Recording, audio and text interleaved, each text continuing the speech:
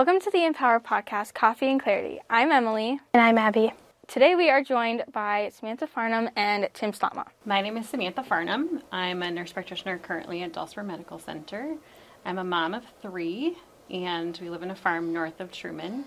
I started my education down in Olathe, Kansas at Mid-American Nazarene University, where I received my Bachelor's of Science in Nursing, and then proceeded to work for a few years, doing multiple things in a clinic setting and also in labor and delivery in Pella, Iowa, and Grand Rapids, Michigan.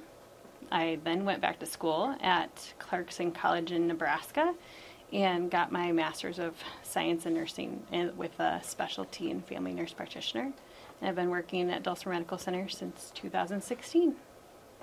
My name's Tim Slama, and I'm a family medicine doctor at Mayo Clinic Health System in Fairmont. I'm also the chief of staff at the hospital.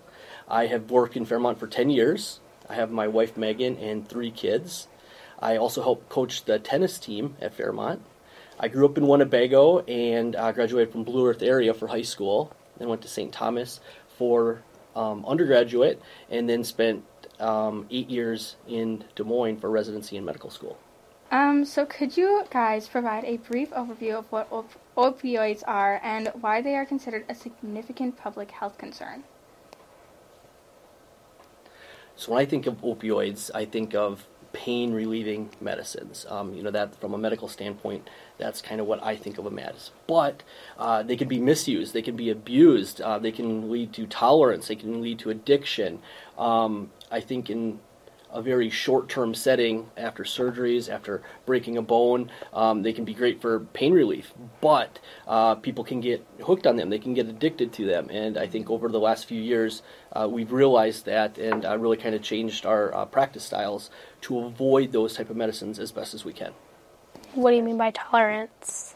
So when you take a medication, if you've taken it for a long period of time, your body kind of gets used to it. So then you need to take more and more of it to get the same effect. And opioids, some common examples would be like hydrocodone, morphine, oxycodone. Basically, they work in the pain receptors in your brain to make the pain go away, but they also kind of give you that high as well, and that's how people get addicted to them. There's the release of that dopamine that everyone wants to have, where they don't have to feel that pain and don't have to go through, it's like it numbs things for them. So people like that feeling and they want to get used to that feeling, but then over time it requires more and more of that. The receptors get kind of lazy and they need more of it in order to get the same effect. That's where tolerance comes in. How do opioids work in the body and what makes them so addictive? Yeah, so I think Samantha kind of touched on that. They kind of release those endorphins in your body, those kind of happy chemicals, but in just greater amounts. So then you really feel that pleasure from taking them, but then your body keeps needing them and more and more and more, and that's how that addiction takes place. What are some common misconceptions about opioids? I think a common misconception would be that if your doctor or dentist prescribes it to you, that it's safe. I think opioids have a lot of side effects. They can cause a lot of damage to your body, and a lot of people think it's the best way to treat pain. Like, hey, I got my tooth pulled or I broke my arm, I need some hydrocodone. Well, there are other ways and maybe better ways to help manage the pain. But I think people think that if they take one, so you also see the opposite effect where some people will take one narcotic and they'll be afraid because they've been given it for surgery, but they've heard about addiction, so they're afraid to take it. There are times when it is appropriate, and if you take your medication as prescribed, that it's safe. The length of time that you take it and the amount of time and that it's prescribed to you is the part that's really important. Yeah, recently they've kind of got a bad rap, but taken correctly and taken as prescribed, they can be very useful. I'm just thinking like a patient I had today who's in hospice care. They need that medication to help relieve their pain at the end of life, but then other people are misusing and abusing those medications. So Red Ribbon Week focuses on drug prevention and education. Can you explain the importance of this initiative and its impact on communities? So I think anytime that there's an epidemic or something that's affecting our children or our young adults or teenagers, it's super important to take a moment to reel us back in, to remind even those adults and parents and kids, that this exists and that there is a problem and that we need to be aware.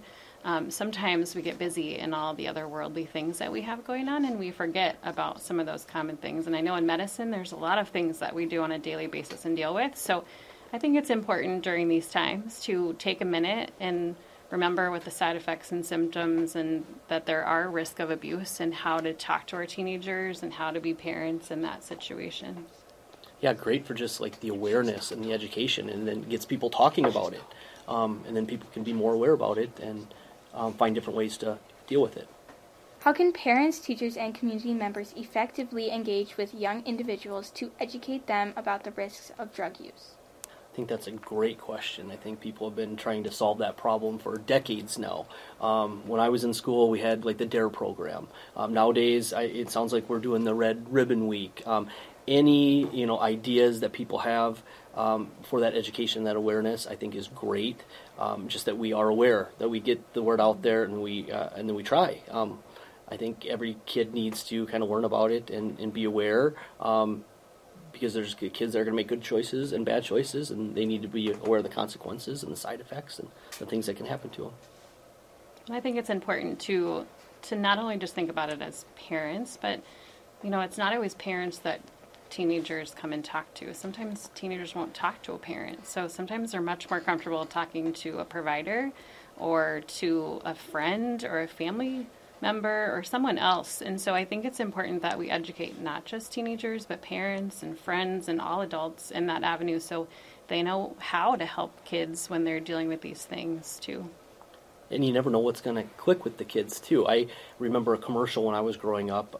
It was the person had an egg, and they said, "This is your brain," and then they crack it and put it in the frying pan. "This is your brain on drugs." And I just always remember that commercial. It just always has stuck with me. But what sticks with me might not stick with someone else. So I think just having a lot of different options to get that education out there is important.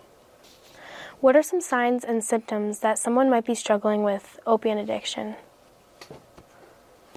I think from a provider standpoint, there's some physical signs that we look for as providers, but then there's also signs that family members, community members can see in people too, like you're missing school, you're not doing as well in school, you're missing work. I think those are some signs to watch for. As a provider, just maybe watching for some sores or scabs or puncture wounds, change of appearance, change in hygiene, constricted pupils, being sick all the time, nauseous, upset stomach, just kind of changes in their personality and behaviors. I think also watching, friend groups. So if all of a sudden someone was, hanging out with this one group and going to church or to other functions, and then all of a sudden now they're hanging with another group, that's a little concerning. All of a sudden not having an interest in a sport or activity at school that they used to be very, into and very good at. Can be, struggle and can be a struggle.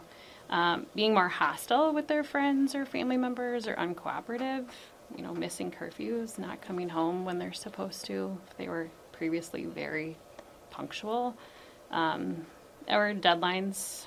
We also watch like that, running nose and itchy red eyes and things like that can be possible side effects. Mood swings, someone who used to be all together and then all of a sudden is really moody and crabby at home or with their friends or teachers.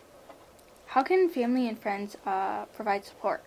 So I think having a good relationship with your medical provider is important.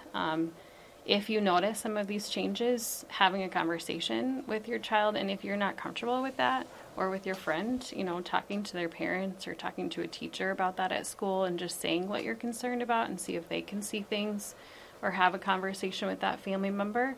The other thing would be, bringing that child or teenager or friend into the medical office so that we can do an assessment and also have a conversation. Those can be important things as well, because there are ways that we can help them through those things. It's not a lost cause. Yeah, and medically, they have a high potential for withdrawal symptoms then too. If they've been abusing drugs for a while, those withdrawal symptoms could be significant as well, and they would need some medical care. Drug-free living involves more than just avoiding opioids. What are some practical tips and resources for maintaining a healthy and drug-free lifestyle? I like to tell people, to be very aware of what you're putting in your body in general. I think if you're cautious about the foods you eat and the other chemicals and toxins that you intake, you're going to be a little bit more cautious about freely taking in a drug that your friends are offering to you. So I think sometimes it starts with that. The other thing that I tell people is, and then being aware of medications that you're taking, so ask questions. When you are prescribed things, ask doctors or, the providers what you're taking it for, how often you should take it. Pain medication can be helpful when you're having pain, but that doesn't mean just because it's prescribed every 4 to 6 hours that you have to take it every 4 to 6 hours.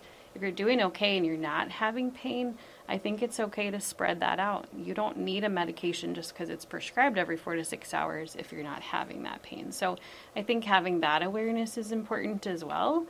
And I like to tell my patients, have an idea before you get into that situation of how you're going to get out of it. So if you get to a place where someone offers you something, know what you're going to say to those people before you get there and then have to say it. And I think your friend group is so important. I mean, the kids that you're hanging around with, are they making good choices? Are they making bad choices? What activities you're involved in? Trying kids who are more involved in activities, in sports, in music, in extracurricular activities. The group that you guys are in here, I think that's important to be involved in things like that, and you have much less likely of a chance to make those poor choices. The pharmaceutical industry plays a role in opioid availability. How can we strike a balance between appropriate medical use of opioids and preventing misuse? Yeah, I think in the past, the pharmaceutical industry, the medical profession has been a major player in that. For a while there, it was kind of seen as a very common treatment for pain, and people were getting probably prescribed too many. And I think we have to, as medical providers, take ownership of that. And there's lots of steps. Like if I am going to prescribe an opioid now, I have to put in multiple passwords. I have to look at a certain website from the pharmaceutical industry that shows how many of those prescriptions that they've had, so people are less likely, if they're going to multiple different doctors, we're aware. So I think there's a lot more steps now in place to help and prevent that than there were in the past. I think insurance companies are starting to help too. So if we newly prescribe a narcotic or an opioid to someone, most insurance companies now only allow us to fill 5 days. So oftentimes, kids, teenagers have gone into grandma and grandpa's or mom and dad's medicine cabinet and pulled old prescription bottles, because we used to send people 30 days of medication, and then if they didn't like the way they felt on it, they would just leave it in their cupboard. Well, now we aren't filling 30 days right off the bat. Insurance won't allow it. So we are only starting with 5 days to make sure the patient tolerates it. It's a medicine that they're going to need. And if they need it more than that 5 days, then we're controlling that amount. The thing we do a lot in medicine is trying to do other meds first. So not just narcotics right off the bat. So we do a lot more over-the-counter, NSAIDs, things like that patients, sometimes don't want to take quickly, but you can get just as much pain relief from them without the side effects as well. Yeah, and patients have to sign agreements now too, that you're only going to get those type of medications from one doctor. You can only fill them at one pharmacy, and just a lot of steps. And I would agree, it's probably way down the line where we start thinking about those options. There's so many other alternatives and so many other pain relief methods that we would use first. Mm-hmm. How can healthcare professionals work collaboratively with educators and community leaders to reinforce the message of drug prevention during Red Ribbon Week? I think in conversations like this, talking to providers and meeting with students and just having awareness, I think that's a great way to open conversations and doors. If you have a patient who's already struggling with opioid addiction, what are their options? There's a lot of different options, but what I would highly recommend would be a rehab program. I think you can get the therapy, counseling, and support that you need, but also some maybe medication-assisted treatment because you might have those withdrawal symptoms. We may have to wean down using some medications that are similar to opioids that help with those withdrawal symptoms. So I think rehab is a great option. There's also support groups like Narcotics Anonymous, certainly family members, talking with them, therapists in the area, many different options to help. Are there any stories that you have related to prevention that you've seen that have impacted the community? As part of my practice, we provide newborn care in the hospital. And unfortunately, at times we've had moms who have had positive drug screens during pregnancy, and we have to get law enforcement agencies involved, and sometimes those babies get taken away from their family members. But some of the success stories are those moms coming back later, and they've went through rehab, they went through treatment, they're no longer addicted to the opioid or medication or drug of abuse, and they're back with their family. They have their baby back, and that's just been a huge success story. Anytime that you can get patients more pain relief other ways, so physical therapy, chiropractic care, I think people who have been on narcotics or opioids for pain relief oftentimes think that's what they're stuck with, that there aren't other options.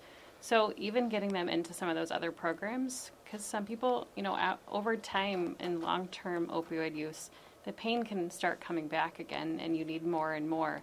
And we as providers have learned that that's how that works. And so looking for other options first for them, or during that time period as well, to help them with that pain relief. So I've had a few patients who have actually had success and decrease their pain use by going through some of those, injections or TENS units or physical therapy or chiropractic care, things that can help them with their pain that don't cause them, long-term side effects and the narcotic tolerances.